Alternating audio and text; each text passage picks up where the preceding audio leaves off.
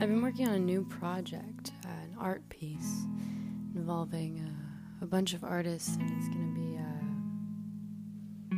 kind of this art piece with animated art and music, kind of chaotic, and it talks about people's perception of yourself and how you kind of integrate that into your personality and your image. And I think it's not logical, or it's not really realistic to say like we shouldn't care about what other people think, because I feel like that's always going to be part of your life, and you're always going to start caring about what other people think, but that shouldn't change who you are, your identity. So I think a lot of people, when they told, like, for example, like I've been told a lot that I'm very dominant, so I tend to act more dominant or like hard-headed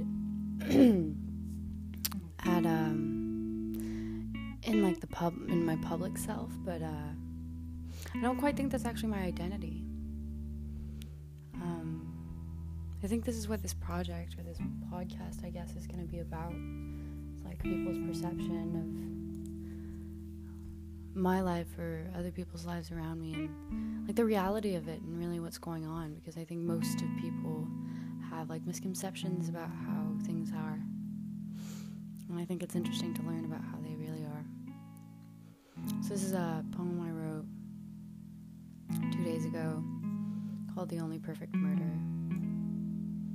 I dreamt I killed a man once, a long time ago, but also all the time in the present tense.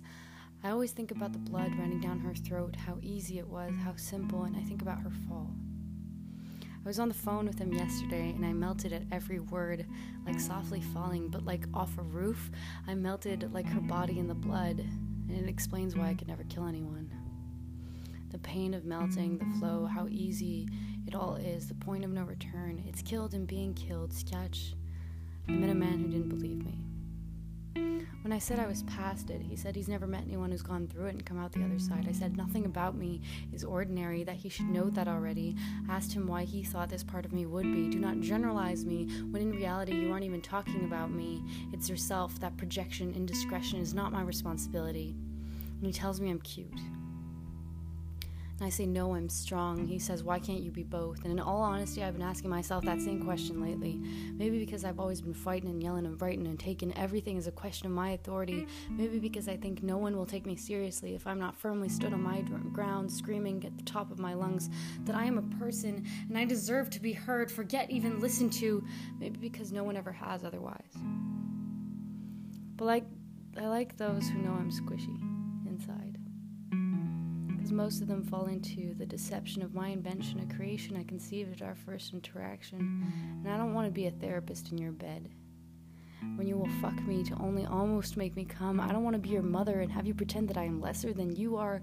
I have gone through enough men, I mean shit, to know I want someone who'll fuck me good and proper, who makes me feel cute, who makes me forget my rationality. In those moments where you have to restrain yourself from saying I love you because you want that feeling forever, I want to feel like a feather. Made of steel, though, because I dreamt I killed a man the other day. And maybe it's projection, but I think that person was me, and it really killed me to hurt her. So what I want is to be alive and live everything I can, because I'm everything you've ever wanted, the best decision you'll ever make, and the most beautiful dream. Or the worst thing you've ever thought about. I can be anything you want, because that's what you'll make me, and that has nothing to do with my identity. I guess what I'm trying to say is, I died the other day. And it was fucked. But everything is so new, and it's so much better now, and nothing and no one will ever be able to change that.